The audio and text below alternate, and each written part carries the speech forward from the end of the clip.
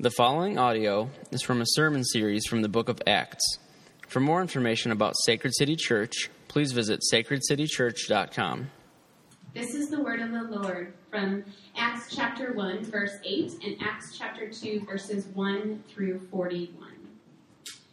But you will receive power when the Holy Spirit has come upon you, and you will be my witnesses in Jerusalem and in all Judea and Samaria and to the end of the earth.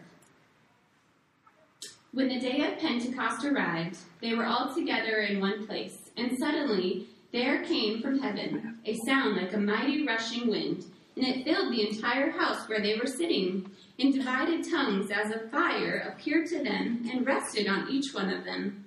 And they were filled with the Holy Spirit and began to speak to each other in tongues as the Spirit gave them utterance. Now there were dwelling in Jerusalem Jews, devout men from every nation under heaven.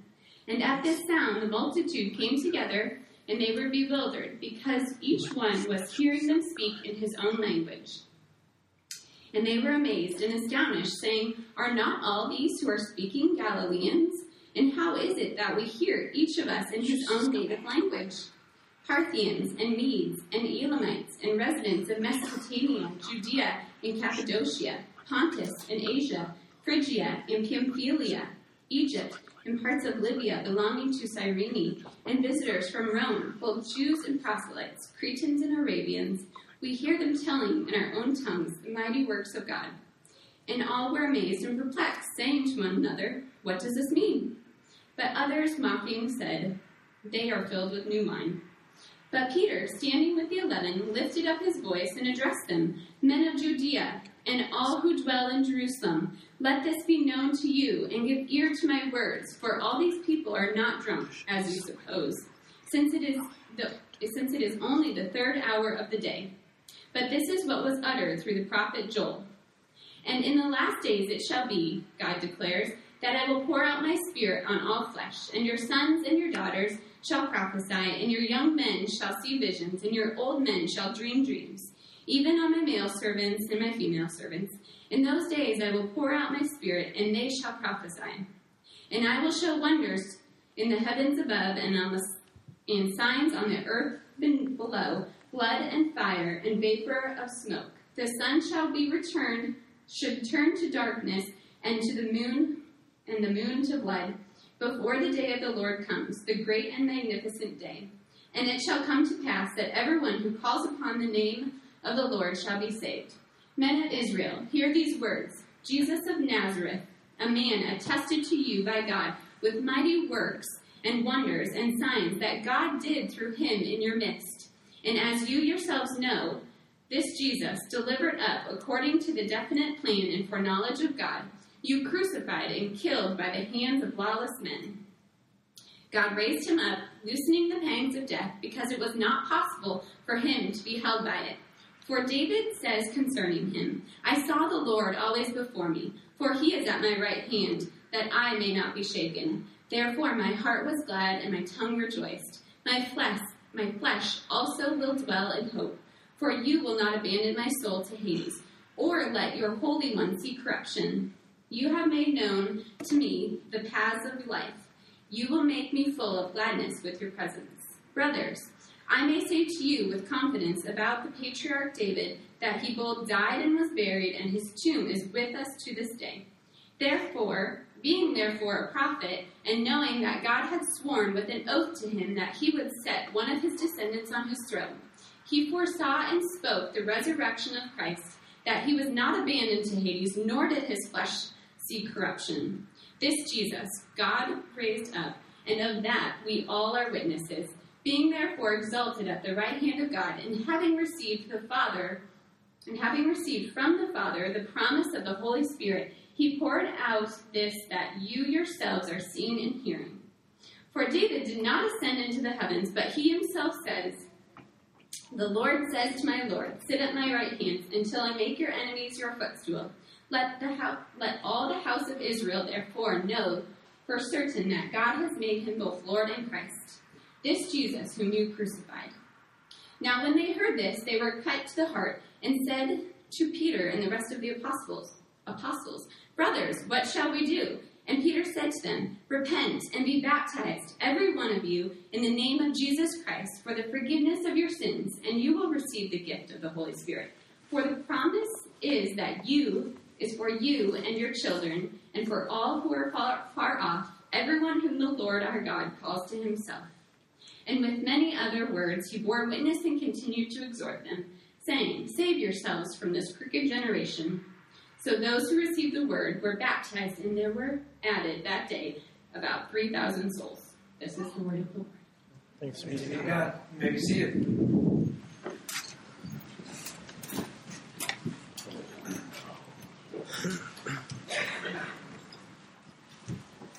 Good morning. Welcome to Sacred City Church. It is a beautiful, I think today, I don't care what everybody says, today is the first day of fall. All right? It just feels right. An extra hour of sleep, heavy frost on the ground, sun shining, leaves falling.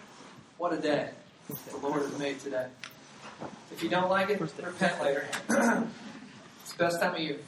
So I'm Justin. I'm the pastor here at Sacred City. I want to welcome you if this is your first time gathering with us. That was a long text. We kind of do that often at Sacred City. Sometimes the easiest way to interpret Scripture is just by reading more of it, so you get a better context.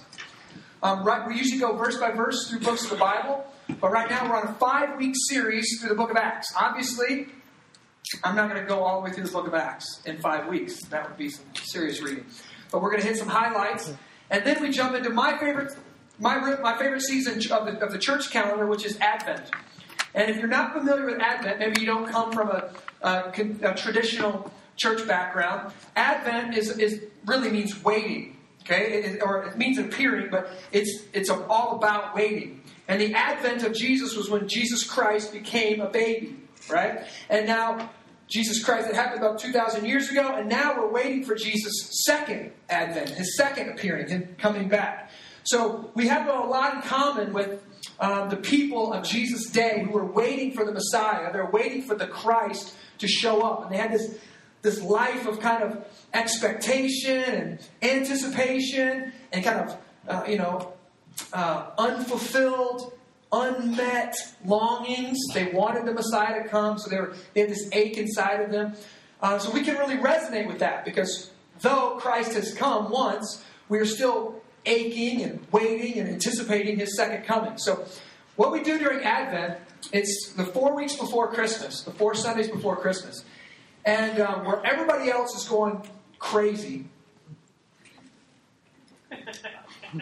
Right? Some of you have already been preparing to go crazy. Like it's the day after Thanksgiving. That's when serious the craziness hits. Right? My wife's been guilty of this. I know my family's been guilty of this. You know, they don't sleep the night before because obviously Toys R Us and everything opens at like 12:01 now. You can shop all night long. Well, where our culture's going crazy with consumerism, and you can find that $100 vacuum for $19.99 at Walmart. All you have to do is kill someone to get to it. It's not a big deal. Just trample them, It's money. While everybody's going crazy, the church calendar causes us to pause and to slow down and to step back and to remember, all right, that we're waiting, that everything we want's not here. That Jesus is coming back one day. That even though the advertisement promises that American Girl doll will solve all of your daughter's needs, it won't. Right? And in fact, with that American Girl doll, you'll spend $140 for it. But what it will actually do is create in her something even worse. She'll get it, and then she'll want another one. And then she'll want another one. And then when she's 16, you're wondering why she wants a Ferrari. And she expects it. Don't you love me? My vehicle can't have rust on it, right? Why? Because we've got this ache inside of us and we think material things will solve it. But some of us should realize the newest gadget, the newest album, the newest thing, it never solves it, right? The ache is always there. Well, that ache is for Jesus. The ache is for Christ's second coming when he's coming and setting up the kingdom of God on this earth once and for all. So Advent causes us to slow down. What you're going to notice about our gathering, I literally can't wait for it, all right? All the music that we do is Christmas songs. All right? I'm not talking about Santa Claus, all right? We're not talking about Santa Claus that's coming to town. I'm talking mostly historic Christian hymns. We've got some new stuff mixed in there. But it's just great. And now you can actually like know the words. You don't just have to hum along on that one weird part that you don't know the words. And it's Chelsea's Deo or something, right? You actually get to see the words up here and know what it's all about. And it's a time that we can slow down, we can push pause, we can say, you know what, I'm not jumping into the consumerism this year. I'm going to pull back. I'm going to focus on what this is all about, the advent of Jesus. Jesus coming once and Jesus is coming again. So, hope you guys are getting excited for that. We usually do a lot of traditional things. So that candle back there, if you see that, that's called the Christ candle. That candle has been lit since last Advent. Okay, we have a series of we have an Advent wreath that'll go on there. We have a series of candles. Each week, a new candle gets lit. And the last week, on Christmas Day, that Christ candle gets lit, and that stays lit, other than when we leave here. That stays lit all year long, and that burns down all year long. We encourage our families to do, if you go down to the religious supply store, maybe even at the Christian bookstore, but the religious supply store at the Village of East Davenport, you can buy your own little family wreath with candles. It's really cool. You light a new candle each week. You talk about whatever that theme is that week. If it's hope, love, peace, joy. There's great Advent devotionals available that we're going to have them back here. It's a great opportunity for you to start doing family worship with your family at dinner time. 5-minute devotional, 5-minute singing a hymn, go through a book together. It's really an awesome time of year where you can pause and you can slow things down. All right, and parents, it will help you. How do I say this? It'll teach your child how to be help teach your child how to be thankful and not just hope in the newest thing and the next greatest thing that they saw in a commercial that's going to satisfy the deepest longings of their soul. All right? So that's coming. I'm really thankful for it. But right now, we are in this series on the book of Acts, making disciples, planting churches, renewing the city. Okay, 5 weeks. Last week we saw kind of one of the most unique aspects of Christianity, that the founder of Christianity, Jesus Christ, he died, he was resurrected. This resurrection doesn't mean he became a ghost and he floated up into heaven, but he was resurrected with a physical body that he could be touched, he could eat, he could walk around, he could be seen, he could be heard, he could be felt. He had a physical body that he's never going to die again. But then this Jesus was what? Ascended. He was ascended supernaturally into heaven, and he sat down at the right hand of God the Father. Everybody's getting nervous now. He's just going to get crazy and throw his microphone again. If you weren't here 2 weeks ago, that actually didn't happen. So there's no proof of it. So that's what we saw. Jesus Christ is ascended. Right now, he's risen and reigning as king over all the world. Even though it doesn't feel like it oftentimes. It's reality. And we saw last week that the ascension of Jesus was actually, the way we described it, was the trigger for the mission of God. It was the event, the ascension was the event that launched everything else that Jesus did and now made it universally available to us through faith. In our affirmation of faith, we discovered what true faith was. And we saw something pretty significant as well last week that I couldn't spend very much time on, but I said I was going to deal with it this week. And that was in Acts chapter 1, verse 8. The resurrected Jesus tells his apostles to go and wait for the Holy Spirit. And Jesus says, when the Holy Spirit comes, you will receive power to be my witnesses in Jerusalem, Judea, Samaria, and to the ends of the world, into the earth. Now, I kind of illustrated that a little bit last week, but let me just say, Jerusalem was where they were. Judea was their surrounding areas. Samaria, their surrounding areas, right? And then to the ends of the earth. So it was meant to be this thing that started locally and expanded globally. Has that happened? Has Christianity expanded globally? Yep. Absolutely. Yes, it has. Sociologists and historians that don't believe in the resurrection cannot understand and cannot describe the global expansion of Christianity. It's one of the miracles of Christianity. And we're going to say it's this event right here, the ascension of Jesus, and then the sending of the Holy Spirit that caused this little band of brothers, these little in no man's land, these little nobodies, to take this thing around the world. So that statement, go wait, I'll send the Holy Spirit, He'll give you power to be my witnesses. That statement is pregnant with meaning. First, it means that these apostles have been drafted into God's plan for the renewal of all things. Matthew 28 says that Jesus says, I want my followers to do what? To go make disciples, who then make disciples, who make disciples, who make disciples, baptizing them in the name of the Father, Son, and Holy Spirit, teaching them to obey all that I've commanded you. So that's the mission, right? We say around here, you can see it right here on this tagline, the mission of God's people, the mission of God's church is to make disciples, to plant churches, and to renew the city. That's our calling. That's our mission. That's the mission of God. That's what we're called to do. If you're a believer in Jesus Christ, you want to know your job description? That's it. Make disciples, plant churches, renew the city. That's what we're all about. But then here's the second thing we see from Acts chapter 1:8. We cannot do this work that God's called us to do, that God's mandated for us. We cannot do this work without extra power. Jesus says the power that comes from the Holy Spirit. Now, that word power, in the Greek, it's dynamis. Dynamis. It's where we get our word dynamite from. Think about this. What if your job was to build a tunnel through the side of a mountain? Right? We've had to do that. If you've ever been to Colorado before, you've probably driven through a tunnel in the side of a mountain.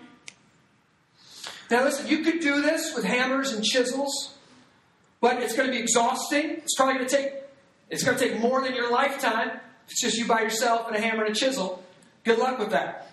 Right? It's going to take a long time. It's actually physically impossible for you to get through the side of this mountain. It's going to take too much time. Multiple lifetimes. But what railroad workers learned was if they chiseled these small holes in the rock and then they placed the dynamite in these little holes and they lit the fuse and ignited the dynamite, there was an explosive power that made the work possible. It was still hard work, back-breaking work, completely exhausting work, but it now was possible to get through the mountain. They actually had the power necessary for completing the work.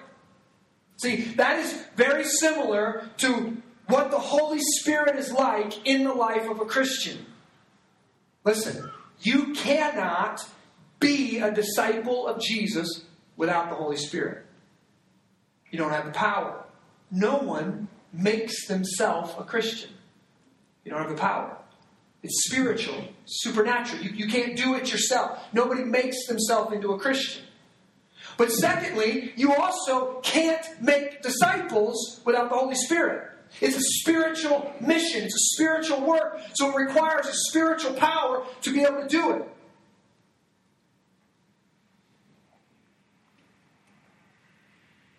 It's like trying to have life without breath. It just doesn't work. Now, my wrestling coach used to say that fatigue makes cowards of men. What he meant was that when things get heated, when the match goes to the later periods and both guys are gassed, if one guy is out of shape, this was like, wrestlers live for this.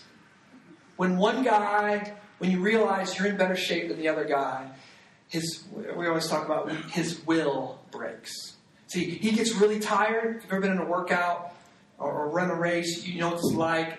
At this one point, you hit this wall where you're out of breath and all you're thinking about is oxygen. Right? You're not thinking it doesn't matter if you're in the middle of a wrestling match. It could be the state championship. You're not thinking about a gold medal. You're not thinking about winning. You're thinking about surviving. I think I'm going to die. I can't breathe. Right? And if one guy's in better shape, one guy stays focused on the match, one guy's still thinking about winning, the other guy's thinking about living. I might die. I need breath. So he's doing everything he can to rest and to take a break. See, when you can't breathe, you forget about everything else.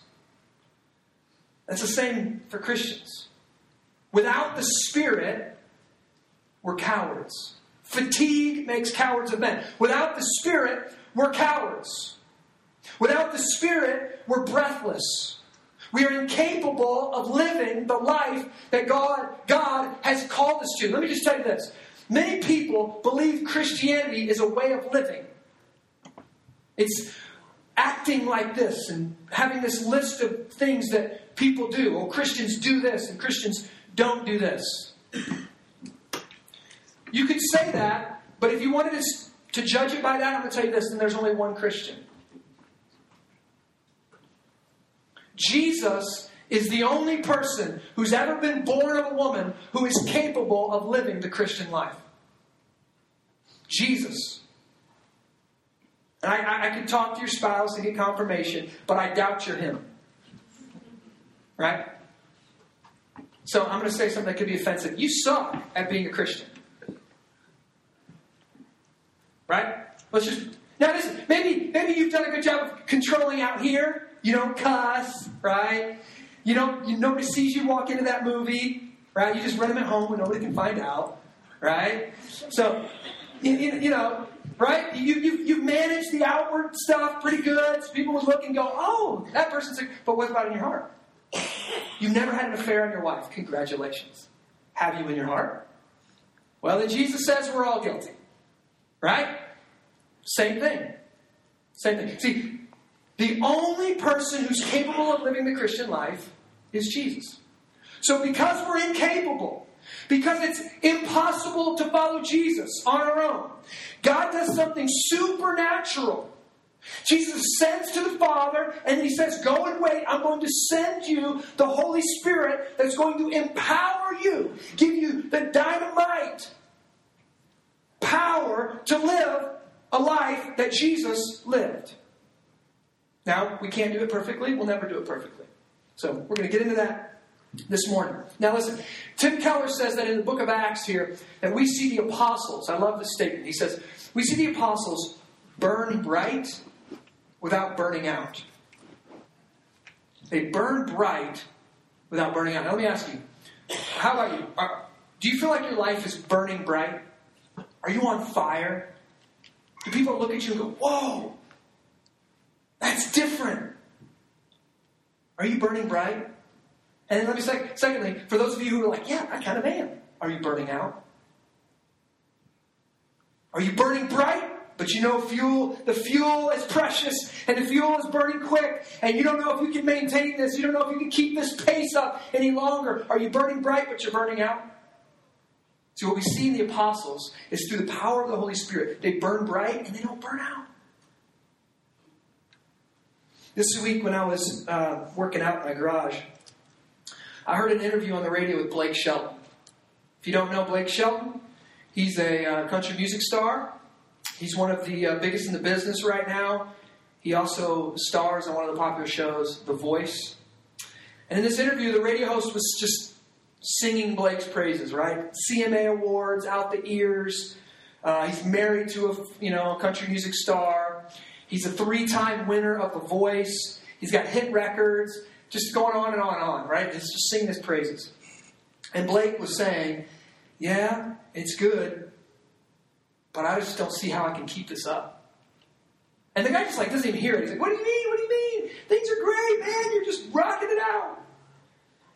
And he says, yeah, but I'm exhausted.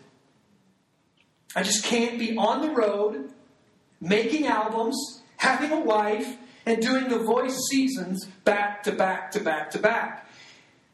He says, something's got to give. And this was telling.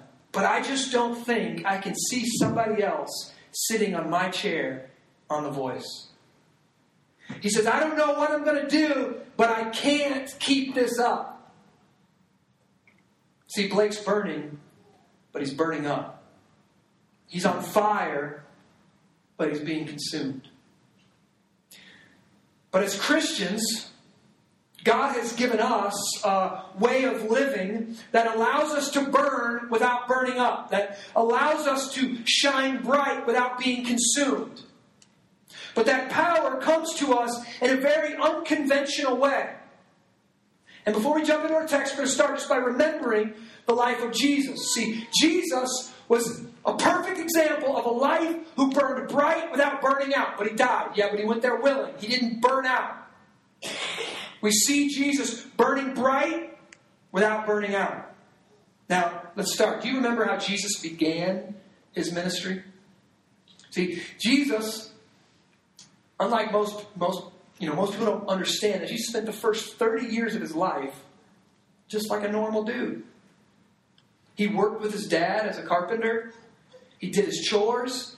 He went to the temple like a good Jewish man would on Saturdays. He loved his parents and his siblings. No miracles. Like, just think about that. Jesus, go chop some wood. We need a fire. It's done, Mom. Right? He could have. He didn't. He went and chopped wood. Jesus, make a table. Dad goes out of the room. It's done, Dad. Right? Didn't do it.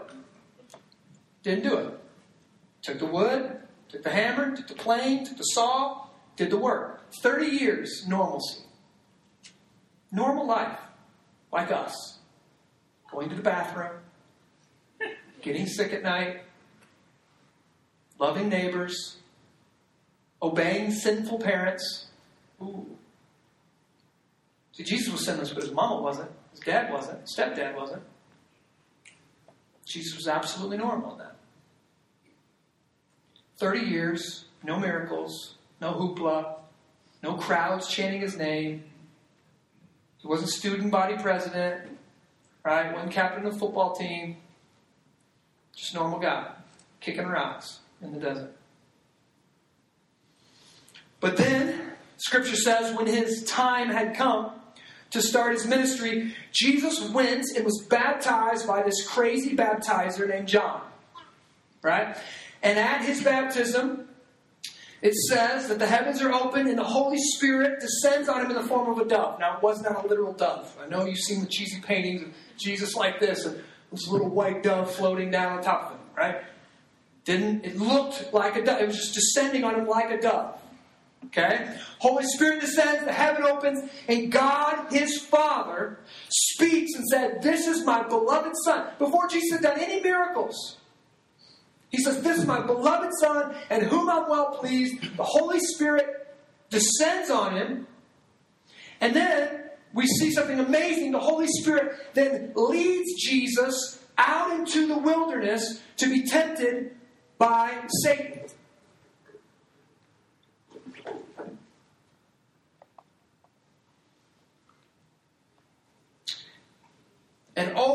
And from that point on, he succeeds. He doesn't give in to temptation with the enemy. He's full of the Holy Spirit. And we see this strange thing that Jesus Christ, even though he's 100% God, he's also 100% man, but Jesus lives his life full of the Holy Spirit. See, many people think because he was God, he was kind of like Superman wearing Clark Kent's clothes. Guess what? If you shot Clark Kent, he's still bulletproof. Yeah, there was nothing special about his clothes. Hey, you get this? Jesus was the same way. He kind of laid aside. He was still fully God, but he kind of laid aside his godlike attributes, and he used the Holy Spirit. He relied upon the Holy Spirit. He was led by the Holy Spirit. Guess what? God doesn't get tired, but Jesus got tired. Jesus would get tired, so then he'd be led by the Holy Spirit to go out to the desert to rest and to recharge and to pray and to speak to the Father. So I want you to hear that right away, that Jesus Christ was full of the Holy Spirit. And even Jesus, before starting his ministry, even Jesus waited to be filled with power from God. It's power that comes in the form of the Holy Spirit. And now we see in the book of Acts, the resurrected Jesus is ordering his followers to go and wait for the same Holy Spirit, for them to receive the same power. I can just imagine this. These disciples are thinking, we're going to get the same power that Jesus had? Dude, I'm going to be running on water. Like, I would just imagine and going through the list of everything Jesus did. Just, yes. Then Jesus, he ascends to the Father, thereby making this possible for them. And in Acts 2:33 that we read here, it said that Jesus received from the Father the promise of the Holy Spirit, and he's now sending it to them. Okay? So that's what we're talking about right now. How did it come to them? What happened? We're going to look at this. I'm not going to go completely verse by verse, but I will for the first 12 verses. And I think it's going to really reshape, I hope, some of our notions of what the Holy Spirit is, what the Holy Spirit does. I grew up in a kind of a Pentecostal, charismatic upbringing that kind of felt like the Holy Spirit was show and tell time. Right? The Holy Spirit was just for crazy, wild things. Right? And it just, the Holy Spirit would lead you to choose what kind of clothes you wear. The Holy Spirit would give you the perfect parking lot or parking spot. Like the Holy Spirit would just speak to you all the time. And some of us have grown up in conservative, really conservative background and thought the Holy Spirit, that was just for the New Testament. Holy Spirit doesn't really work anymore. People believe the Trinity now is Father, Son, Holy Bible. And they kind of forget about the Holy Spirit. But I think we're going to see something different today. So if you have your Bibles, open up to Acts chapter 2, verse 1. We're going to study this together. Acts chapter 2, verse 1. When the day of Pentecost arrived, they were all together in one place. Okay, stop. They obeyed Jesus. Jesus said, go wait for the Holy Spirit. Guess what? The apostles did that. They obeyed Jesus. They went. They gathered together. They're praying. And look what's about to happen. And suddenly, there came from heaven a sound like a mighty rushing wind, and it filled the entire house where they were sitting. And divided tongues as of fire, okay, not literal fire, looked like fire, kind of like the Holy Spirit looked like a dove, as of fire, appeared to them and rested on each one of them, and they were all filled with the Holy Spirit and began to speak in other tongues as the Spirit gave them utterance. Now, first off, I want to say this. Like Jesus' resurrection, Pentecost, and we're going to actually celebrate Pentecost this year. It's part of the church calendar. It's usually 50 days after Easter. Like Jesus' resurrection, Pentecost is attested to by sight, by sound, and by touch. Okay, it's not just some spiritual thing that happened. There's physical realities that people are hearing and seeing and feeling. And in Genesis 1, the Holy Spirit is said to be brooding or moving over the face of the waters. He's like a wind. Okay, we see the wind come in here. In Exodus 2, when Moses, he's walking, all of a sudden he sees this bush kind of catch fire, but it's not being consumed. So it's kind of like fire, but it's not fire. It's not consuming anything. It's burning, but not consuming it. So now we see this kind of flame that the Holy Spirit is kind of associated with in the Old Testament. Now we see the flame kind of above their head, some weird, wild hairdo, right? And then we see this third thing that's happening. They're hearing these strange words, these speaking in other tongues. That's weird, right? So there's a hearing, there's a seeing, there's a touch going on. And what I want you to see now, let's just keep reading here for a little bit. No, actually, I'm not going to. I'm going to just give you an overview of what's going on through 5 through 11. This is what's going on. He just lists a bunch of nations. He's saying there's Jews from all over the world here, and they have all these different nations, and all these different languages are represented here. And what's happening is the apostles are speaking this funky, he's calling it just speaking in tongues. They're saying whatever language, but everybody's hearing them in their own language. So I'm just going to use so Africans are hearing them in Swahili or whatever dialect they're speaking in. Chinese are speaking in Chinese. They're hearing them in all their different languages. This is something supernatural that's taking place. And the last time in the entire Scripture that we've ever had all these different nations listed was in Genesis 10. If you remember in Genesis 10, it's kind of called the League of Nations. It just lists all these nations, and all these nations are kind of united. And they say, we're going to build this Tower of Babel. We're going to build this huge, we're just going to build this huge tower that reaches the heaven. We're going to be united, and we're going to reach higher than God. Kind of a testimony to human ingenuity. And what does God do in Genesis 11? God literally divides them. How does he divide them? He changes their language. See, all these nations in Genesis 10 spoke the same language. And they all were united to kind of take God's place. They were united in their quest for exaltation. So God says, okay, so what I'm going to do is I'm going to change their language. I'm going to give them all different languages. Now I'll confuse them, and they can't be united like this.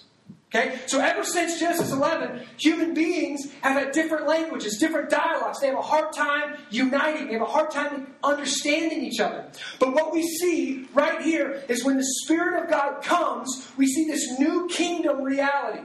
We see all of humanity being brought back into one language again. In heaven, in the new creation, we'll understand each other better than we do right now. We see this taking place right away when the Holy Spirit comes. It's kind of a reversal of Babel. That God is uniting the human race into one people again, His kingdom. Now listen, this really is the first worship service of the church. Post-ascension, this is the first gathering. This is the first, that we know of. It's the first worship service to the resurrected Jesus. This is the first sermon that we're about to hear from Peter. Can I ask you? The first worship service, what language was it in? The first sermon, what language was it in? What culture? This is beautiful to me. All of them. All of them. Not Jewish, not Greek, right? Not Roman, not African, not Egyptian, not American. That the first sermon, the first worship service was a testimony of what's going to happen in the new kingdom, what's going to happen in the new creation. That we're not going to be cultural and divided, we're going to be united. That God takes different cultures. And this, guys, this is unique to Christianity. Right? If you have Islam, and Islam has a specific culture. It's located in a specific place. So if you're an American and you become Islamic, guess what you do? You start dressing Islamic. Right? You start adopting their culture. Christianity is transcultural. Christianity involves and brings them all together and unites them into one. Radically inclusive. But then what are the people talking about? They're babbling on kind of in this unknown language, or people's hearing them in their own dialect. But what are they talking about? Look at verse 11. When you're there, say there. Both Jews and proselytes, Cretans and Arabians, so he's talking about everyone, we hear them telling in our own tongues, what are they telling? The mighty works of God. See, this is a miraculous work of a big word here, contextualization. This is a miraculous work of contextualization. That the Spirit, the Holy Spirit, is taking the mighty works of God, the things that God has done, the amazing works of God that's been done in Christ, and He's preaching them to these people in their own language. Christian, this is important for us to hear. Do you realize that everyone kind of has their own language? Every culture has their own language. And even when you get it, if you just join a bowling league, you jump into this new language. We had this new person come and start doing CrossFit with us this week. And there's a lot of weird words in CrossFit. Right? We were doing, she's like, what movement is it? It's a clean and jerk. Okay. She kept asking me over, what is that again? That's a clean and jerk. What is that again? That's a clean and jerk. Why? Because we have this different language. And for us, listen to this, for us to be able to share the gospel or even share Jesus with our neighbor, we need to know, what dialect do they speak? What language do they speak? When you come in with your spiritual language and you start saying big words, most of the time they're like, what? You could be speaking Chinese for all I know. But when the Holy Spirit falls, one of the things that happens is this contextualization that takes the reality of the mighty works of God and speaks it in a language they can understand. Amazing! At least it's amazing to me. So many people. Now, I grew up in a charismatic background. So when people talk, they were all about talking in tongues. They were all about speaking in tongues. And they were all about you. Some people even say that if you don't speak in tongues, you're not a Christian. Right? But what is speaking in tongues? They're not doing it just, okay, I could get in trouble here, but I'm going to say, in other parts of the Bible, later on, 1 Corinthians, some other different places, we're going to talk about that later, there's what's called a prayer language, okay? People refer to it as a prayer language. Speaking in tongues kind of privately to God, okay? Or there's a speaking in tongues and then there's an interpretation that comes. This is different than that. This is not that. This is completely different. This is they're speaking, the apostles are speaking, and people are hearing them in their own language. You see that? And what's the purpose? Contextualization of the mighty works of God. That's the purpose. This is not a prayer language they're talking about here. Okay? And what happens? Look at verse 12. And all were amazed and perplexed, saying to one another, what does this mean? I love this. It's like the double rainbow. What does it mean? Right? They're seeing this, they're hearing this, and they got no idea what's going on. This is awesome, but I'm perplexed. I'm kind of freaked out, but it's cool. What does it mean? And I wish we would answer that question.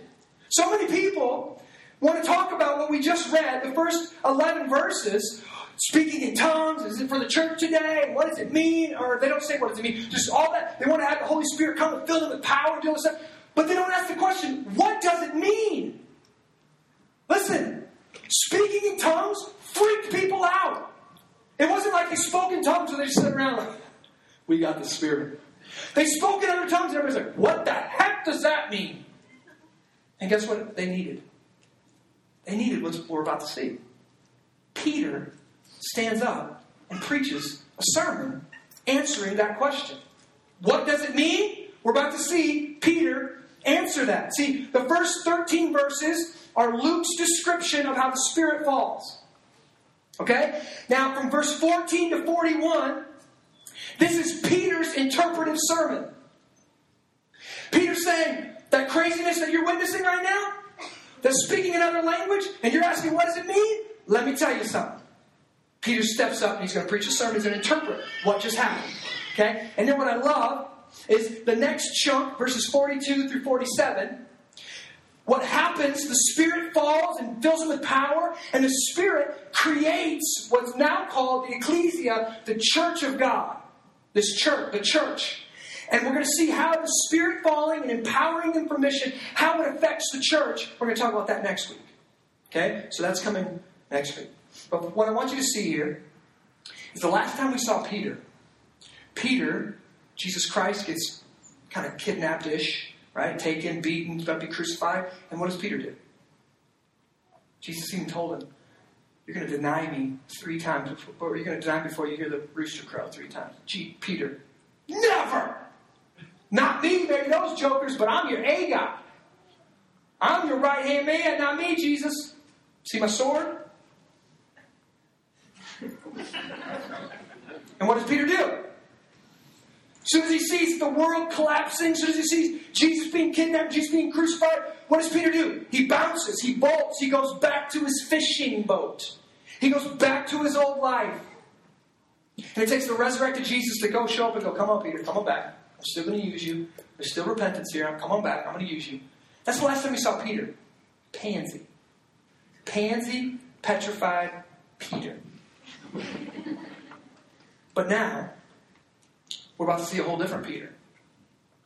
I love this. People want to say stupid things in our culture like people never change. Maybe that's true without the Holy Spirit.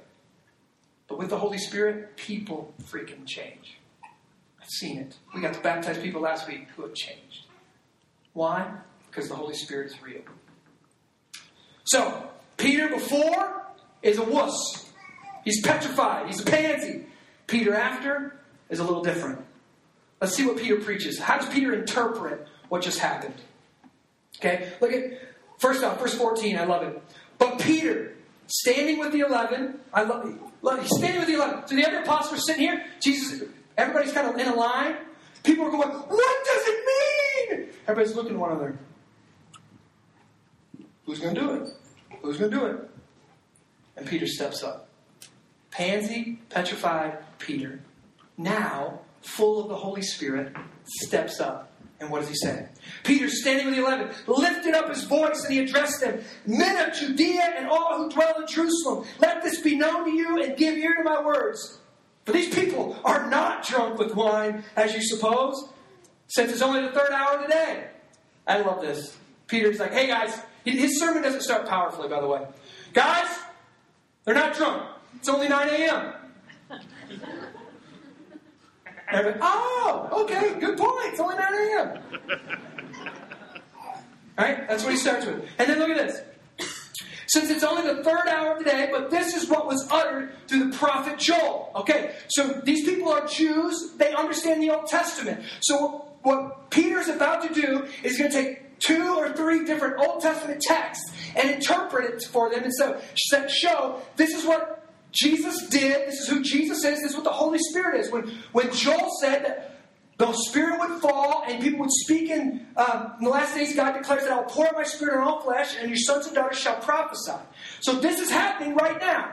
This is what was prophesied in Joel, that the Spirit would fall and it would come on all flesh. Okay? He's going to go on a little bit. And then, look at verse 22. Men of Israel, hear these words. Jesus of Nazareth, this historical dude, a man attested to you by God with mighty works and wonders and signs that God did through him in your midst, as you yourselves know. So guys, do you see how he's talking to them? These people were witnesses, first-hand witnesses of Jesus. So he says, hey, Jesus of Nazareth, you know the dude. We just hung him on a cross. He died. He did a lot of miracles, right? There's historians like this guy named Josephus that can attest that this Jesus made this weird and crazy impact in the first century, right? Like, so he starts off pointing, that Jesus, whom you know, whom you killed, this is where we're going here. Keep reading. As you yourselves know, 23, this Jesus delivered up according to the definite plan and foreknowledge of God. Whoa. Do you see that? What does Peter preach? What does Peter preach? When they say, what does this mean? Peter goes, Jesus, whom you saw, whom you witnessed, whom you killed. But I love this part right here. Look at verse 23. This Jesus delivered up according to what? The definite plan and foreknowledge of God.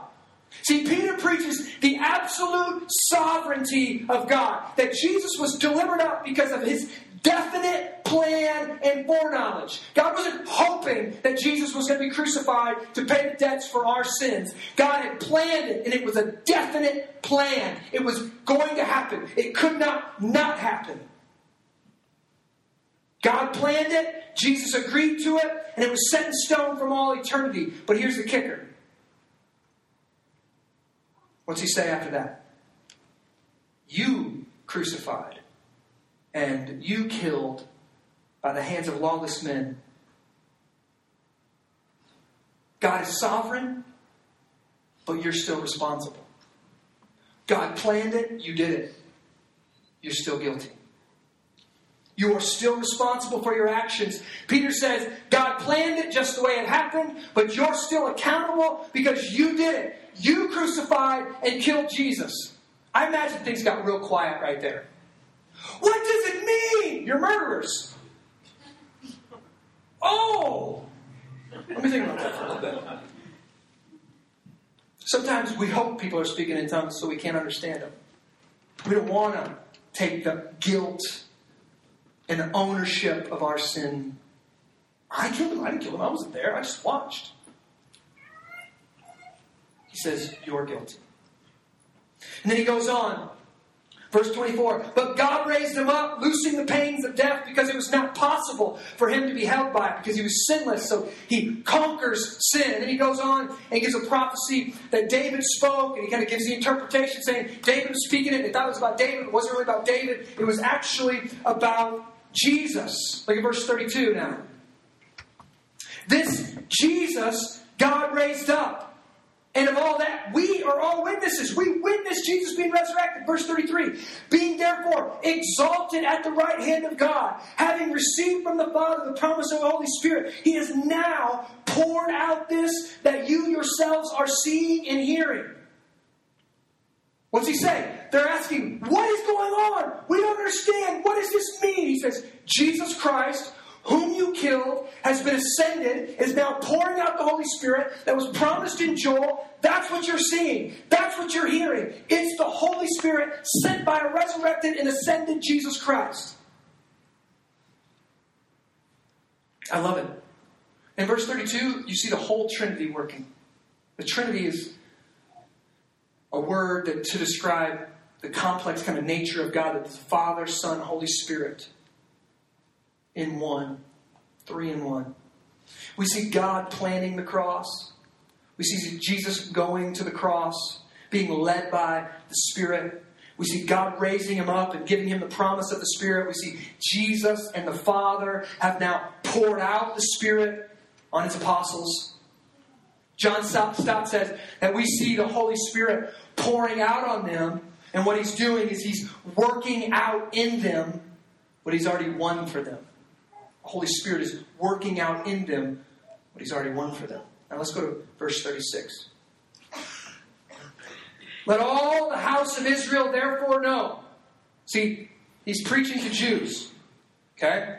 Let all the house of Israel therefore know for certain that God has made him, that's Jesus, both Lord and Christ, this Jesus, whom you crucified.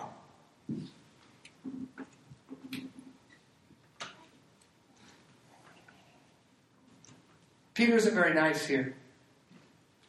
He's not too concerned about the possibility of being offensive. He's making a strong point. You are guilty for killing the Son of God. Listen, hear me right now. This is petrified, pansy Peter. And now all of a sudden, in the midst of thousands of people Jesus was just crucified 50 days ago. 50 days ago, he was crucified, and now you have Pansy Peter, who wouldn't hid, went back to his job. You have Pansy Peter stepping up and going, let me tell you what this means. It means you're murderers. Where does that power come from? He's not worried about being offensive. He's not worried about them picking him up and killing him and nailing him to the cross. Where does his power come from? Scripture says the power comes from God through the Holy Spirit. That's what's happening. The Holy Spirit has filled him with power. And what we get to see here is we get to see the fruit of a Spirit-filled sermon. What happens when Peter's full of the Holy Spirit and he preaches with boldness? So before I go there, let me just say, if you have this charismatic background, what I want you to see, this whole point of the sermon, you know what he's saying? They're speaking in other tongues. It's all about Jesus. It's not a sideshow. It's not a circus act. It's not for them to show off or do something really spiritual and commune with some higher power and turn off their brain and turn on their inner core. Peter says, what does it mean? Let me tell you what it means. It means Jesus Christ lived a perfect life, died a substitutionary death, and you're guilty for his murder. Oh. What happens? What do we see? Verse 37. Now when they heard this, they were cut to the heart. They were cut to the heart. See, this is the fruit of a Spirit-filled sermon. I have a fear, and I know it's true, many preachers today are afraid of people being cut to the heart. They might not come back. So they preach rainbows and butterflies. Jesus loves all. Right? He's this nice little sweet guy. Just give him your heart if you're ready. Are you ready? Give him your heart. He's waiting there. All right, like Grandpa. There goes the king in my pocket. All right? And that's the Jesus that's being preached today. But the Bible says this right here, this is what makes you a Christian. They were cut to the heart. See, this is the secret. In John 16:8, it says that when the Spirit comes into the world, He will convict the world of sin and of righteousness. He will convict the world of sin and righteousness.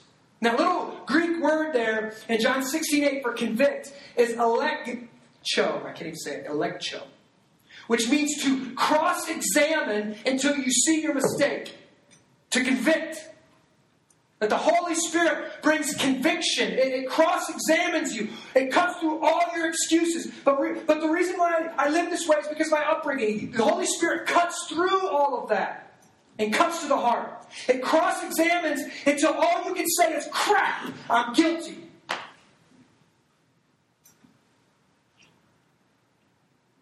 This word here, this cut to the heart, means to pierce with the blade. That you've been penetrated. It's a spiritual cutting of your heart.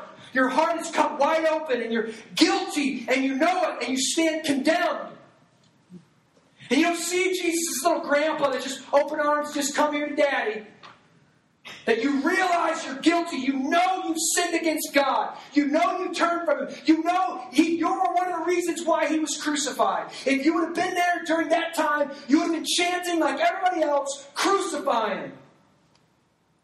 They were cut to the heart by Peter's sermon. Peter's Spirit-filled sermon. We see here that the Holy Spirit enabled a petrified Peter to preach a bold and gospel-rich sermon about Jesus. And we see that the Spirit is also using those words of Peter to bring conviction to the hearts of his listeners. You want to be Spirit-filled? Preach the gospel. You want to be Spirit-filled? Preach Jesus Christ. The perfect man whom humanity crucified.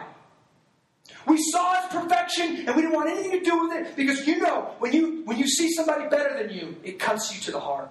You see somebody better than you, it makes you feel guilty and ashamed. Jesus was better than all of us. He goes to the cross to pay our price for our sin and rebellion. And He does it willingly. So, Holy Spirit falls, fire, wind, tongues. What does it mean? He preaches the gospel. Jesus Christ died for you murderers. What happens next? Verse 37. Now when they heard this, they were cut to the heart and said to Peter and the rest of the apostles, brothers, what shall we do? Now this is just gold. I would love to live such a crazy, unexplainable life that your neighbors go, what does your life mean? Why are people at your house all the time? Why are you so sacrificial? Why are you so loving? Why are you so humble? Why are you so kind? What does this mean? It's Jesus. Now I'm afraid many of us would say, I don't know why I am. I guess it's just the way I was raised. I don't know why I am so, well, you know, blessed. Right? We're not going to give up. And the answer is Jesus. If you see any humility in me, it's only because Jesus was humbled and seeing Jesus on the cross, the perfect Son of God, dying as my substitution, that humbles me. So if you see me as humble, that's a spark because I'm not humble. That's a gift of the Holy Spirit that you see in that moment. The answer is Jesus.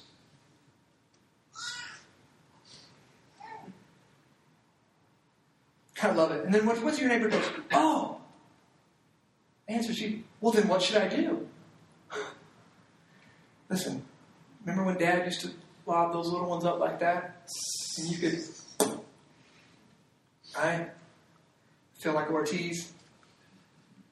Right? Remember those little soft lobs? This is a soft missional lob right here.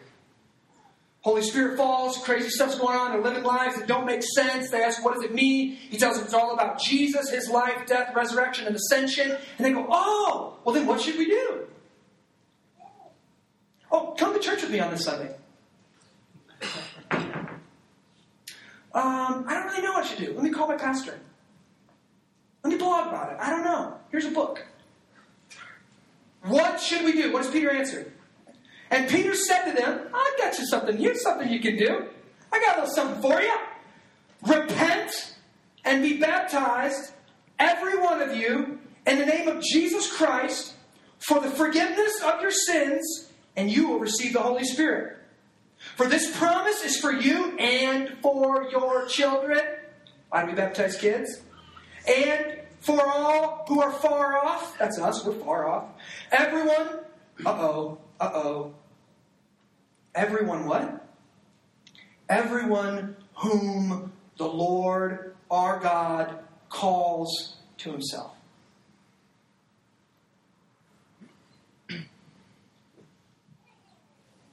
What amazing news. Have you been cut to the heart? What should you do? Respond to the Spirit, Peter says. How do you respond? Turn from your old life and turn to Jesus and receive the Holy Spirit. This is for you, your kids, for everyone, whomever the Lord our God calls to Himself. Did you hear that? Listen, guys. Jesus is not grandpa sitting down there going, come here, please. I can't, come here.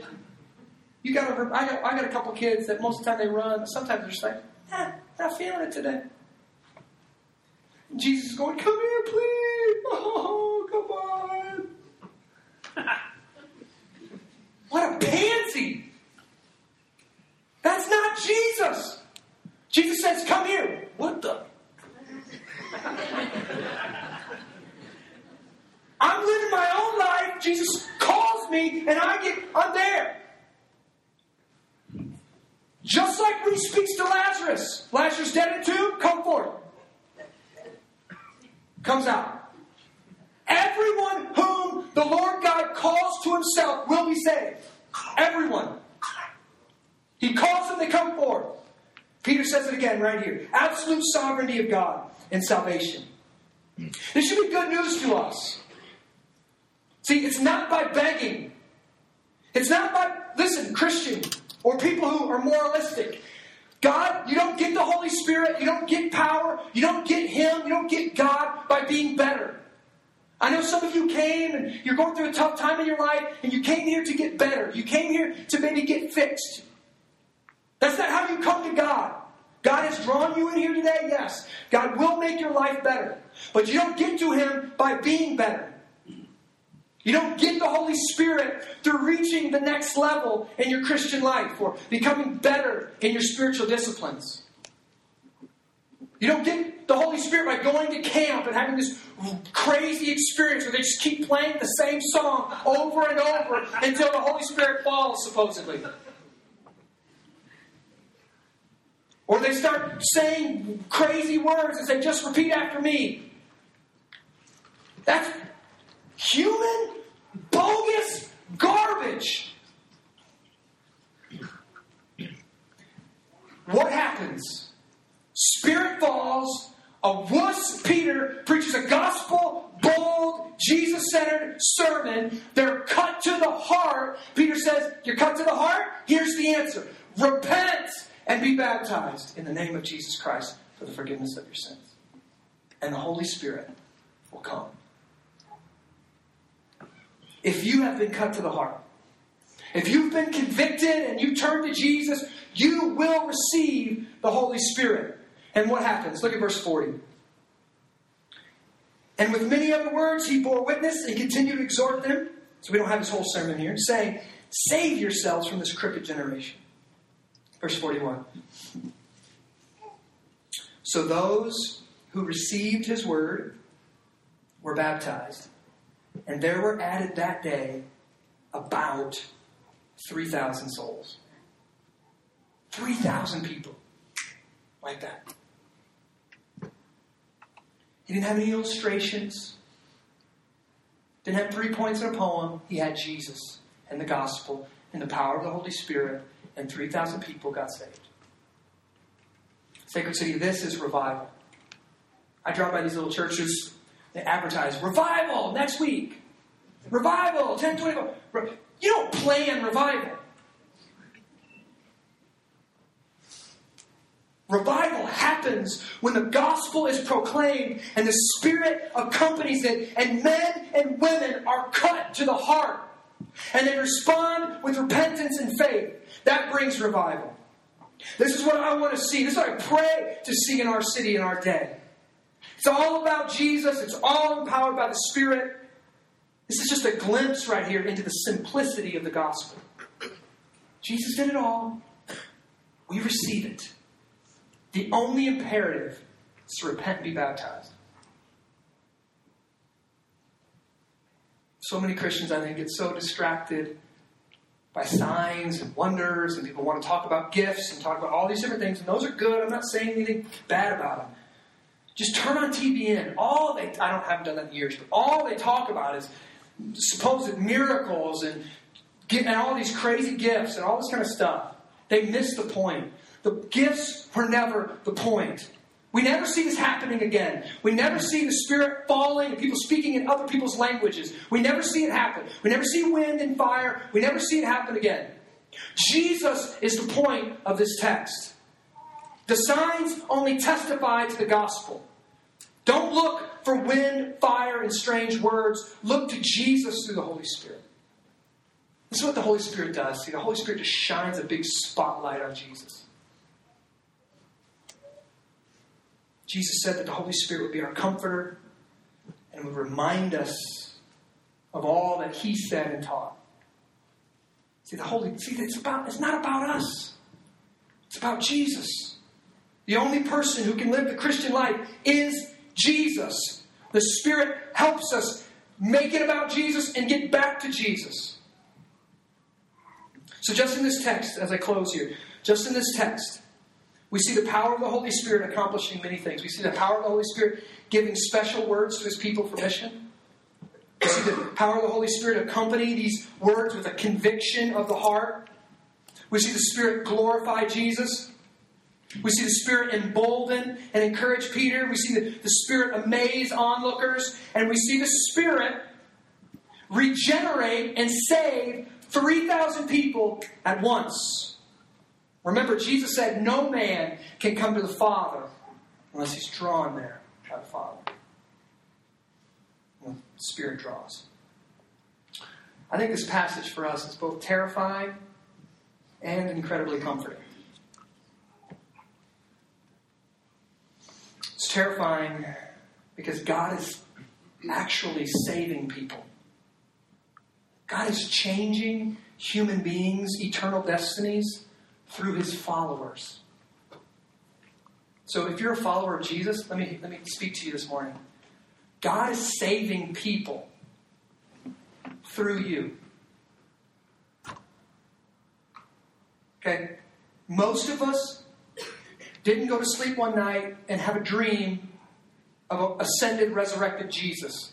And then wake up and go, Jesus, I need you. I repent. Right? Most of us came to faith through parents, through neighbors, through friends, through siblings, through children.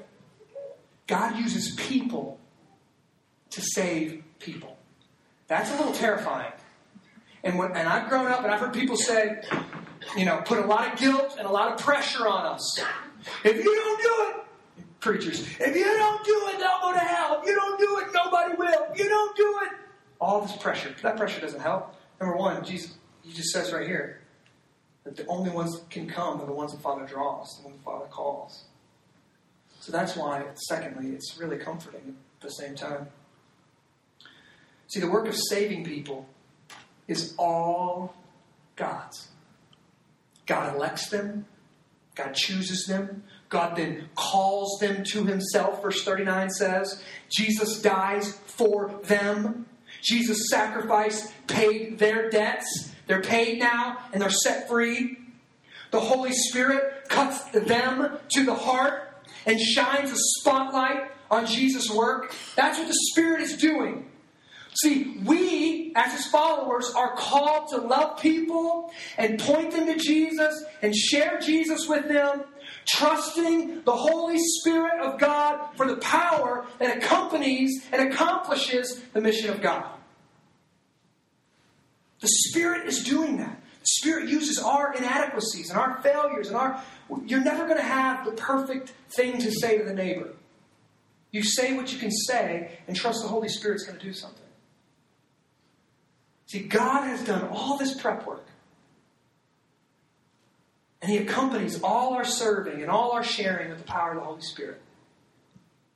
Christian, even when you don't feel Him, the power for mission has already been given to you. Peter says, you've been given everything we need for life and godliness. You're not lacking. God's not holding out. You've been given the power of the Holy Spirit. Have you been cut to the heart? Have you turned to Jesus in repentance and placed your faith in Him? Then you've been filled with the Holy Spirit. And you have been given great power to witness to the work that Jesus has done. We're never pointing at ourselves. We're pointing to Jesus. Nobody comes to faith by going, you are so righteous and holy. I want to be like that. Bull. Preachers talk like that. It's never happened. It doesn't happen. Your neighbor sees your inadequacy. Your neighbor sees your weakness. Your neighbor sees your sin. It bugs them. They're bugged by you. Just like you see theirs and you're bugged by it. See, we're not saved by making disciples of ourselves. We're saved, but we're not saved by it. We're saved to making disciples of Jesus. It's about Him. He's the only one who lived a Christian life. I can't do it. I turn from my sin, place my faith in that perfect work. Let's pray.